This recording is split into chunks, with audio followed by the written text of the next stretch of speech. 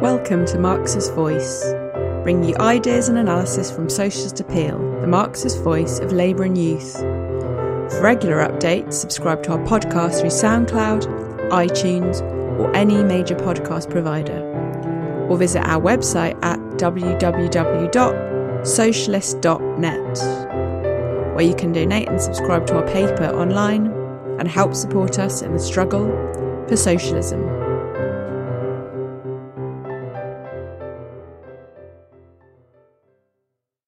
I am going to ask Alan to come in and lead off on world perspectives. Well, comrades, these world perspectives are unlike any other world perspectives that I've ever spoken on.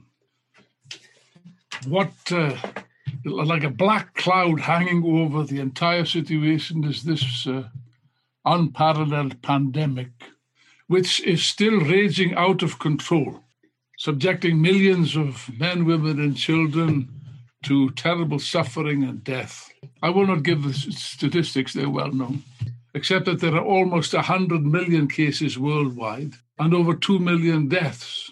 These are figures which are just horrifying, unprecedented outside a terrible war, world war. The most devastating effects, of course, are in the poor countries, Africa, Asia, Middle East, Latin America. But it also affects some of the wealthiest countries on earth. In the USA, there are over 25 million cases, and the number of deaths is creeping inexorably towards the figure of 500,000. I'm sitting in London, where Britain now has among the worst figures of deaths in the world per head of the population. 3.5 million cases, and they just admitted officially to over 100 million deaths. The real figure is nearer to at least 120 million deaths. No. Yes, I beg your pardon. 120,000. I beg your pardon. I stand corrected. Yes. In other words, the present crisis it's not like an ordinary economic crisis. It's literally a life and death question for the millions of people. And the starting point of our analysis is that capitalism cannot solve this problem. It can't solve the problem because capitalism itself is the problem. And this terrible scourge has served to expose the deep divisions between rich and poor. It's exposed the real deep fault lines that divide society between those who are condemned to get sick and die of a horrible death and those who are not. It has exposed the wastefulness of capitalism, its chaos and its inefficiency. And these facts are preparing for an enormous, unprecedented upswing of the class struggle in all countries, every country of the world. I notice that governments are very fond of using military analogies to describe the present situation. They say we are at war with an invisible enemy, this terrible virus. And their solution is that we must all unite together. All classes and parties must unite together behind the existing government, of course. Yes, but there's a tremendous gulf separating words from deeds here. This gulf really reflects the contradiction between the urgent needs of society and the mechanisms of the market economy. If we were really at war with the virus, then governments should mobilize all their resources on one single task, to mobilize resources and coordinate for a genuine global plan of action. So that the case for a planned economy and the case for internationalism and international planning, really speaking, is unanswerable. Despite the ideas of Mr. Trump, viruses do not respect frontiers or border controls. Now, from a purely rational point of view, the best policy would be to ramp up vaccine production as quickly as possible, one would have thought. Instead of this, we have the disgusting spectacle of the row between the European Union and Britain over scarce vaccines, while the poorest countries are virtually denied access to any vaccines at all. But the question arises, why is there scarcity? Why is there scarcity of vaccines at all?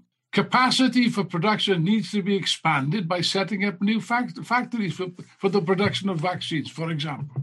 Why is this not done?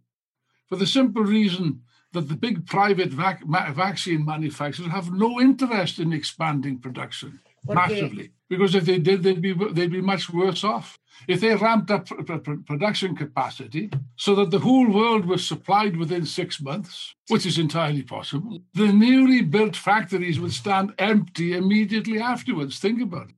Profits would therefore be much lower than the current situation, where existing plants produce at capacity for years to come, which means that the pharmaceutical companies earn big profits.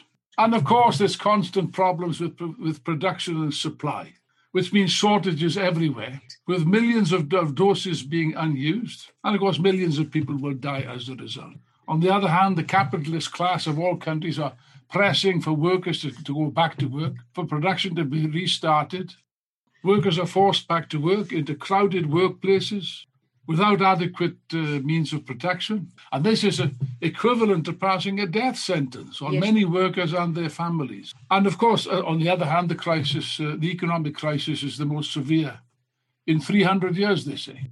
Just between April and June of last year, 400 million jobs were lost worldwide. If you take tourism alone, which is important for many countries, poor countries, they reckon that 120 million jobs will be wiped out. The so-called emerging economies have been dragged down with the rest. India, Brazil, Russia, Turkey are all in crisis. South Korea's economy sank last year for the first time in 22 years, despite enormous state subsidies worth about $283 billion. Now, I won't spend much time on economics, although I will spend some time later on economics if I have time.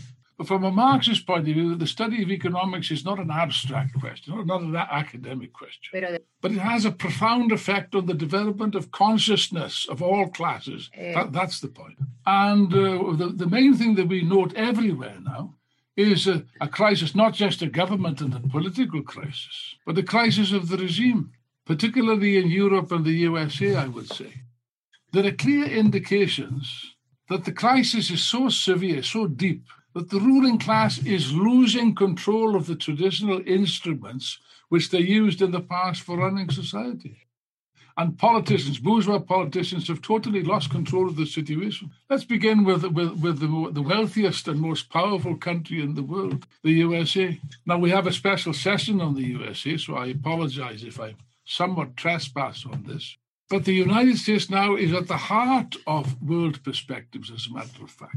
The world economic crisis has hit the USA very hard. 40 million Americans filed for unemployment benefit during the epidemic. As always, it's the poorest who suffer most, and the youth, incidentally.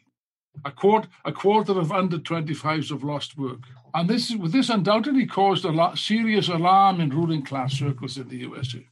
The state, by the way, according to the theory of market economics, was not supposed to play any role whatsoever in economic life. Perhaps you remember that theory. Alarmed by the danger posed by the situation, the ruling class was compelled to take emergency measures. They ditched all the old theories of that the state must not intervene in the economy. And now in all countries, starting with the United States, the so-called free market economy, capitalism, is really on what you can say, it's on a life support system, like a coronavirus patient. It only exists, as a matter of fact, because of the crutches of the state. Most of this money, by the way, from the state went straight into the pockets of the rich. But initially, it did have the effect of cushioning the worst effects of the crisis on the poorest layers. But now these supports are being withdrawn. And we have, as a result, the most terrible poverty existing in the richest country in the world. I gave the figures in a recent article that I wrote, horrifying statistics, that American families now many of them do not have enough money to put food on the table. Food banks are proliferating. And millions of people are sinking into the direst poverty. Many of them are threatened now with losing their homes because they can't pay the rent. In other words, the gulf between rich and poor has become transformed into an unbridgeable abyss. And this has an effect. You take all this demagogy about the national interest and we must all fight together, we're all in the same boat and so on. Well, let's spell it out. The masses are prepared to make sacrifices under certain circumstances, big sacrifices. In time of war, people are prepared to unite to fight a common enemy. That is true. And they are prepared to accept, for a period at least, to accept lower living standards and also restrictions on democratic rights to some extent for a period. But the existence of unprecedented inequality, the scandalous riches accumulated by the rich. For example, the IMF estimates that close to 90 million people are due to fall below the level of $1.9 a day, the threshold of extreme deprivation. Yet in 2020, the total wealth of the billionaires grew by $1.9 trillion. That's during the pandemic. That's during the crisis. The example of Jeff Bezos stands out. He now makes more money per second than the typical US worker makes in 1 week. The gulf separating the haves from the have-not has widened into an unbridgeable abyss, as I've said. And this is deepening the social and political polarization. That's the point. Creating an explosive mood of anger in society. There is everywhere you look, in all countries, there's a burning hatred of the rich and powerful, the bankers, Wall Street, and the establishment in general. This hatred was skillfully channeled by the right-wing demagogue Donald Trump. And this has appalled the serious representatives of capital. They rightly saw Donald Trump as a threat because he was deliberately dynamiting the basis of consensus, the basis of all the center politics then that they've been painfully building up for decades. The ruling class is desperate to try to prevent this polarization and trying desperately to put the center together again. But all of the objective conditions militate against their success. And the events of January the 6th. When was the attack on the Capitol? I can't remember. It was before that. The attack on the Capitol was a striking illustration of this fact. Now they say it was an insurrection. They accused Donald Trump. They tried to impeach him for organizing an insurrection. Well, if it was an attempted insurrection, it was a very poor one. More than an insurrection, it was a big riot. Yes, but nevertheless, it was dangerous for the ruling class, and it glaringly exposed deep rifts in the state itself. They indicate that the polarization of society has reached an unbearable point. It's a breaking point. The institutions of bourgeois democracy are being tested to the point of destruction. And that's got very serious consequences for the regime. It's a crisis of the regime. It's not a normal political crisis at all. I noticed that afterwards, despite a barrage of media hostility, 45% of registered Republicans thought that the storming of the Capitol Hill was justified. You're talking about millions of people. That's quite significant. But even more significant was the fact, people have forgotten that now, that 54% of all Americans thought that the burning down of the Minneapolis police precinct was justified. And let us not forget that 10% of the whole population of the United States took part in the Black Lives Matter movement, protest, which are many times more than the people who stormed the Capitol. So the spontaneous uprisings that swept the country following the murder of George Floyd and the subsequent and unprecedented events that followed the presidential elections, you take all of these things together. And what do they represent? They certainly represent a turning point in the entire situation. Of course, the movement is confused. To put it mildly, it's confused. It has some reactionary elements, it's true, but it isn't just a black tide of reaction. That's not the nonsense of superficial liberal observers who understand nothing. With anyone with any understanding, from a Marxist point of view at least, we must be capable of separating what is reactionary from what is progressive in any given mass movement. And we must understand that here in embryo, we have the outline of future revolutionary developments in the future. The stupid liberals and reformists don't understand this. Of course, they're always shouting and complaining about fascism, about which they understand nothing. Later on, if I have time, I'll quote from a very perceptive article from the Financial Times, which shows that the bourgeois strategists understand what we understand. That is that everywhere, in all countries, beneath the surface, there is a mood of anger, of rage, of bitterness, and hostility towards the existing order that's developing fast. This mood expresses itself in a collapse of confidence in the official institutions, parties, the governments, political leaders, bankers, rich people, the police, judiciary, the existing laws, traditions, religion, morality of the existing system. People no longer believe what they're told by the newspapers and the television. They compare the huge difference between what is said and what actually happens, and they correctly draw the conclusion that we're being told a pack of lies. Now, that was not always the case in the past. You think about it. It wasn't the case in the past. In the past, most people didn't pay much attention to politics, actually. It goes for workers also. If you bought a newspaper, it wasn't to read the editorial, it was to read the sports pages. Conversations in the workplaces were usually about football, the movies, television programs, and so on. Politics were rarely mentioned, except maybe sometimes at the election time, perhaps. But now all that's changed. The masses are beginning to take an interest in politics because they've begun to realize that this directly affects their lives and the lives of their families. And you must understand that this in and of itself is an expression of a move in the direction of revolution. That's what it is. The institutions of bourgeois democracy, as I've said, were based on the assumption that the gulf between rich and poor could be disguised and contained within manageable limits. But that's no longer the case. And that is precisely the reason for the collapse of the centre. That's a central point in the discussion today, the collapse of the political centre. It's true that because of the complete bankruptcy of the reformists, including the left reformists, this rage against the system has been capitalised in many cases by right-wing demagogues, so-called populists. Of course, nature abhors a vacuum, as scientists explain that to us. Yeah, but you see, this is interpreted by the stupid reformists as being fascism, the usual nonsense. They understand nothing. But you see, the strategists of capital do understand. They understand very well. And about Christmas time, the Financial Times published a very interesting article signed by the editorial board, by the way. Therefore, there's an editorial statement, which showed a very clear understanding of the processes and where they would end up, where they would go. With your permission, I'll quote a few lines from this article.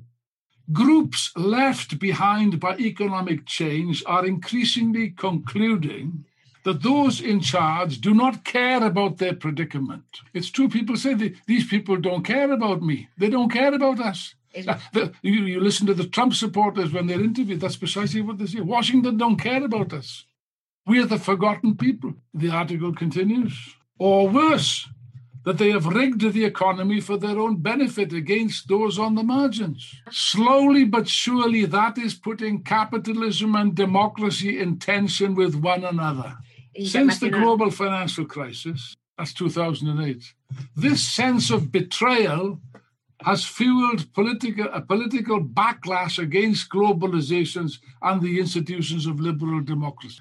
Right-wing this is the interesting bit. This is the fascinating bit. Right-wing populism may thrive on this backlash while leaving capitalist markets in place. But as it cannot deliver on its promises to the economically frustrated, it is just a matter of time before the pitchforks come out for capitalism itself and for the wealth of those who benefit from it. Now, that's serious talk, isn't it? It shows a perfect understanding of the mechanics, of the dynamics of the class struggle. How so-called right-wing populism can just be the first stage towards a revolutionary explosion. They understand that perfectly well. Even the language is significant. Armed with pitchforks, it suggests an analogy with the French Revolution, or maybe the peasant revolt of 1381, where the peasants seized London. Now, this tremendous volatility can be observed in many countries, if not in every country. We saw it just recently in Russia, where the return of Navalny was the signal for an explosion of big demonstrations in Moscow and about 110 other cities. Yes, places like Vladivostok and Khabarovsk in the provinces. And, of course, what does this represent? Well, it's not yet the Russian Revolution, it's true. It's also true that these were very heterogeneous demonstrations. Middle-class people bourgeois, liberals, intellectuals, and so on. Yes, but there were also a growing number of workers. And what does this represent? These were quite big demonstrations in a Russian context. And it's got to be seen in the context of falling living standards between 2013 and 2018. That's before the pandemic. The annual economic growth of Russia was 0.7%. It was basically stagnant. And I think at the end of last year, it was falling by about 5%, negative growth of 5%. That's the last figure I've seen. Putin in the past could boast of some success in the economic field, but not anymore. Unemployment is growing fast, and many families are even losing their homes. So the question of Navalny was only one element in this equation. Everything indicates that Putin's support now is collapsing. 2 days after he was arrested, Navalny put out a very interesting video, seen by millions of people, exposing the personal corruption of Putin and the fact that he's built a big palace, I think it's on the Black Sea. And all this is building up an explosive mood. As I say, it's not Russia's not in a pre-revolution situation yet, but events are moving very fast now. But then at the other end of the world, practically in India, we see, as I speak, we see events which do amount to an insurrectionary movement of the farmers, who staged a protest march, a tractor march to Delhi on the 26th of January, a couple of days ago, on the Republic Day, actually, where Modi was celebrating with a big military parade. And it was impressive to see this on television. It was astonishing to see thousands of farmers fighting with the police, forcing their way into the red zone, I think it's called, the red city, whatever it's called. These poor people showed tremendous courage, fighting with heavily armed police, attacked with whips, kicked, beaten to the ground and kicked and beaten. The Red Fort, that's what it's called. And clearly, Modi's been clearly shaken by this uprising, which gave him an idea of the pent-up fury of the masses. But the weakness of the movement here, and it's a general picture, that the weakness of the movement in India is the absence of a serious response from the powerful Indian working class. The farmer struggle did have a big echo in the factories, but the cowardly Stalinist trade union leaders were trying to put the brakes on. But now the fire is under their backside, and they're talking about a 4-day general strike, and that's significant. In the past, they've tried to exhaust the workers, as happened in Greece. Also, they did the same trick, calling a series of 1-day general strikes, which is a trick to blow off steam and prevent a generalized movement. As a matter of fact, earlier on this week, we were discussing on the IS the slogans proposed by the comrades in India and Pakistan of a general strike, and I hope that I'll have time to deal with that question later on. It's an important question. Now, again, we'll have a discussion on America, so I won't spend much time on the perspectives for the Biden administration. Wall Street obviously now places all its hopes on Joe Biden and his vaccination efforts, but these hopes will lead nowhere. Biden will preside over a deep crisis in a divided and declining nation. The attempts to buy his way out of the crisis will just increase the debt, which is already enormous. And this is preparing a huge crisis further down the line. I won't have time to deal much with China, which is a pity. Perhaps you should have a special discussion on China sometime in the near future. But China is the only major economic power to have had some kind of positive growth. That's because the Chinese state intervened very decisively to counteract both the pandemic and the economic crisis. Yes. Kind of state capitalism, if you want to use that expression. And to be fair, it did get results, at least up to the present time. It's got results. It's true that China is great. I think it's at the present time it's about 2%, which is very poor from a Chinese perspective. But they now forecast a growth of 8% this year. If that is true, then China will outperform the rest of the world. But this very success is going to be its undoing, because this economic growth is based almost excessively on export.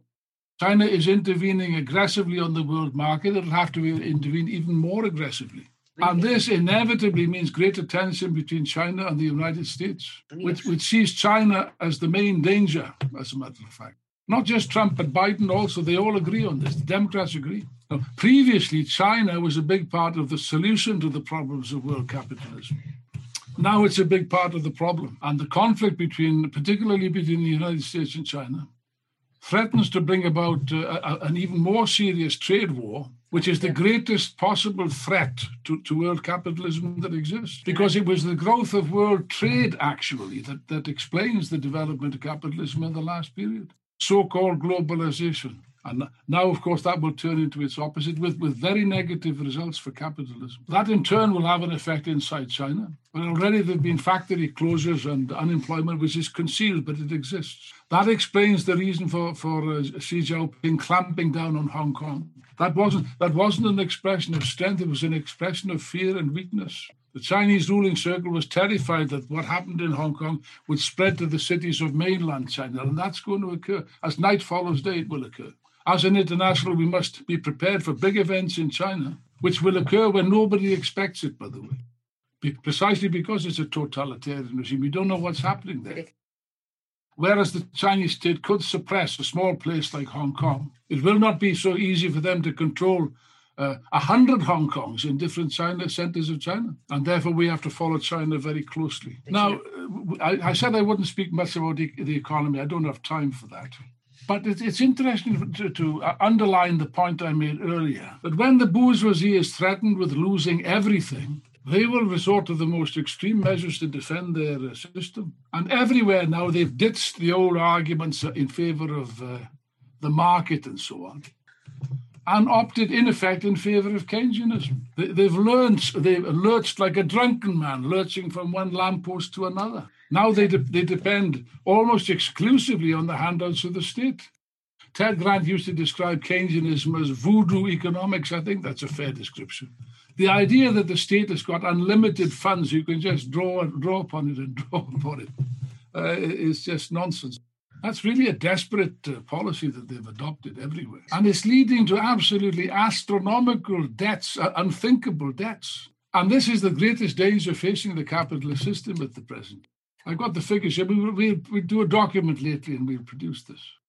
But sooner or later, these debts will catch up with them. It's a ticking time. There's a ticking time bomb of debt, which is built into the foundations of the economy now.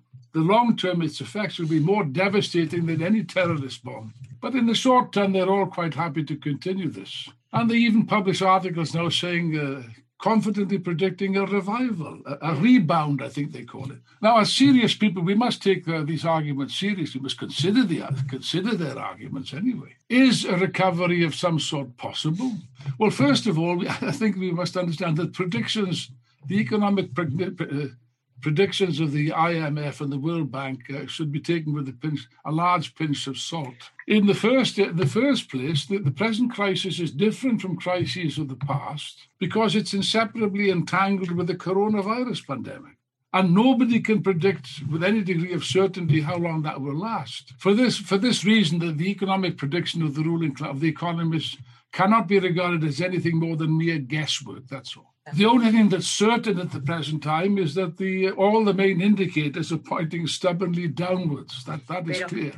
But does that mean that a recovery of some sort is completely ruled out? No, it's not.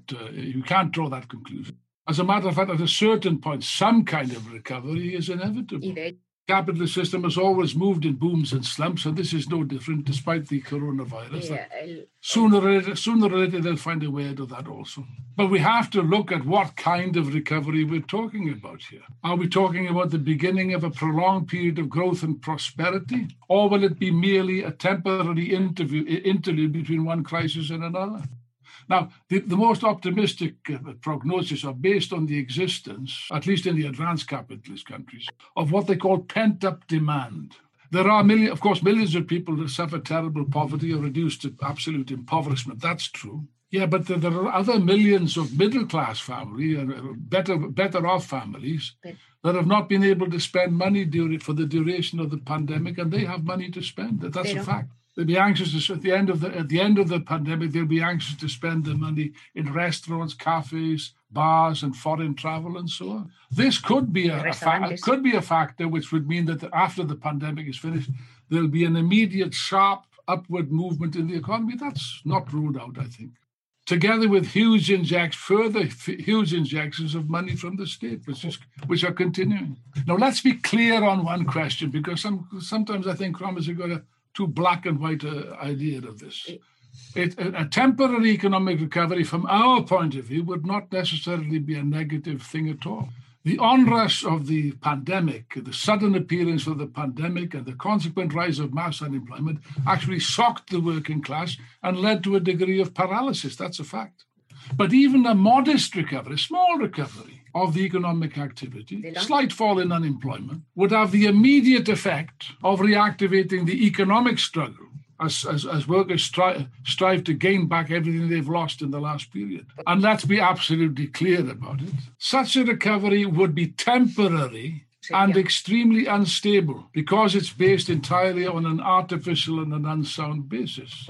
It would contain within itself the seeds of its own destruction. And the higher it climbs, the more severe the fall would be. But as I said earlier, the question of economics, really speaking, is only of interest from our point of view, insofar as it impacts on the consciousness of the masses. And here, I must confess, sometimes I feel a little bit uneasy about the way some comrades pose the question of perspectives. It strikes me as being a bit mechanical, if you like. Comrade writes an article, there's a list of very interesting statistics indicating the misery, the hunger, the unemployment, and so on. And then he immediately concludes, capitalism is finished, long live the socialist revolution. Comrades, things are not quite so simple as that, I'm afraid to say. And from a dialectical point of view, that method is quite objectionable. You do not inject conclusions externally into an article or a speech. You cannot assume what is to be proven. Don't think that people who are reading these articles necessarily are convinced by what we say. No, the conclusions must flow naturally from the analysis, and it must be a serious analysis. It's very easy to give a description of the crisis of capitalism. To list the evils of capitalism is not a difficult task. What is not so easy, and what we have to establish, is how to explain, how do you get from A to B, comrades? How do you get from A to B? And this needs to be explained. Now, the main problem, of course, is the absence of the subjective factor. That's us, by the way. The crisis is a fact, and it's a fact that the workers are learning. They are learning. Yeah, but it takes time. It's a learning process. And the masses will not immediately draw the same conclusions that we've drawn for theoretical reasons a long time ago. In every country, the masses can only learn from one thing, and that's experience. As Lenin used to say, life teaches. But, learning from the great book of experience is normally a painfully slow process. It would be greatly facilitated if there existed a mass revolutionary party like the Bolsheviks, even in February 1917, an organization with sufficient numbers to be present and with sufficient authority to be listened to by the workers. One time Lenin paraphrased Hegel. He said that the truth is always concrete.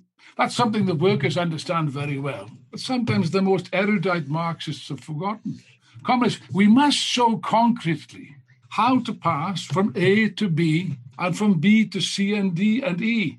For this purpose, we must work out an appropriate program of transitional demands that are aimed to protect the lives and health of workers and place the burden of the crisis on the shoulders of the capitalists and bankers. We demand serious measures of protection, not just for workers in health and other frontline services, but for all workers paid for by the employer.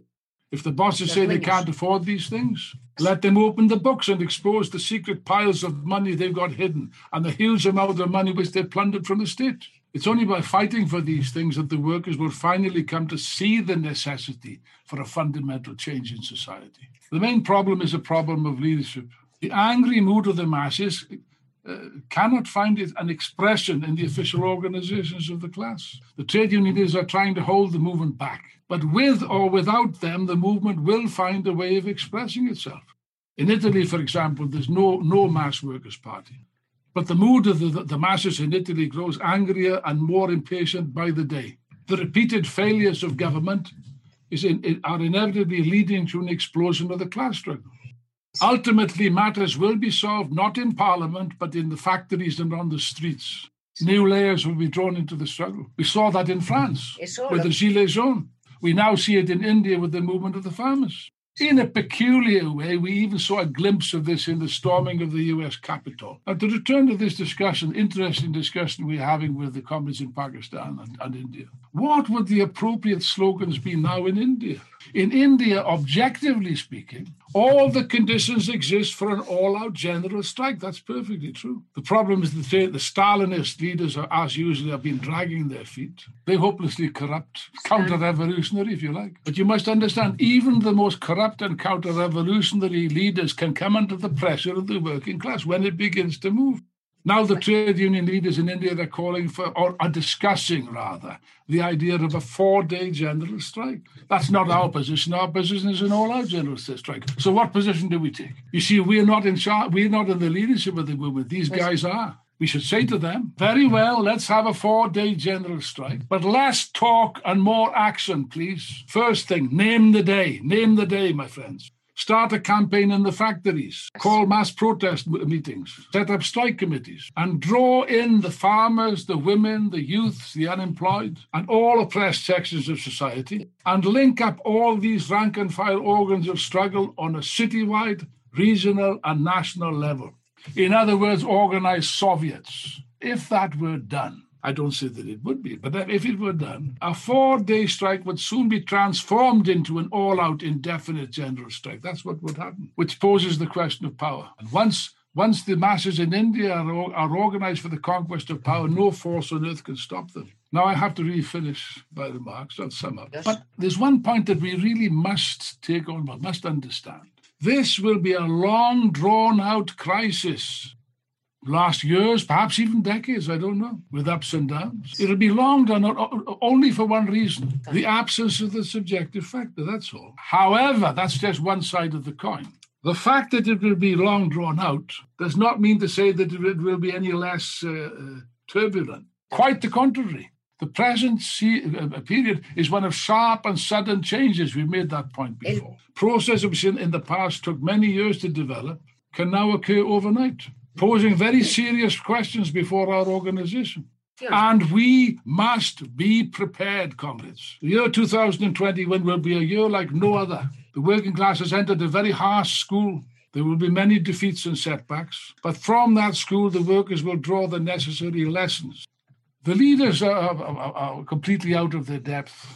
The trade union leaders, they reflect the past, the days when they had an easy life with the bosses. They could easily get small concessions for the workers. But now things are very different. They'll have to fight for every advance, every demand. And the workers find themselves in an intolerable condition where the lives of themselves and their families are in danger. And the unions will be transformed in the course of struggle. There's some indications of that already in Britain. Perhaps Rob can deal with it, or Ben can deal with that. One by one, the old right-wing leaders are dying or retiring or being replaced. A new generation of younger class fighters is beginning to emerge to challenge the leadership. The stage is set for the transformation of the unions into organizations of struggle. And even the most reactionary and apparently inert trade unions will be drawn into this process. And we Marxists must be in the front rank of this struggle, upon which ultimately the success of the socialist revolution depends. Dialectics tells us that things can change into their opposites, and we must be prepared for this. We have the correct ideas, methods, and perspectives. Our task is now to translate this into growth, to build a powerful revolutionary army of cadres that is capable of building a serious revolutionary army, capable of leading the workers to the seizure of power. That is the most urgent task. There is nothing more important in our lives, and together we can definitely achieve it.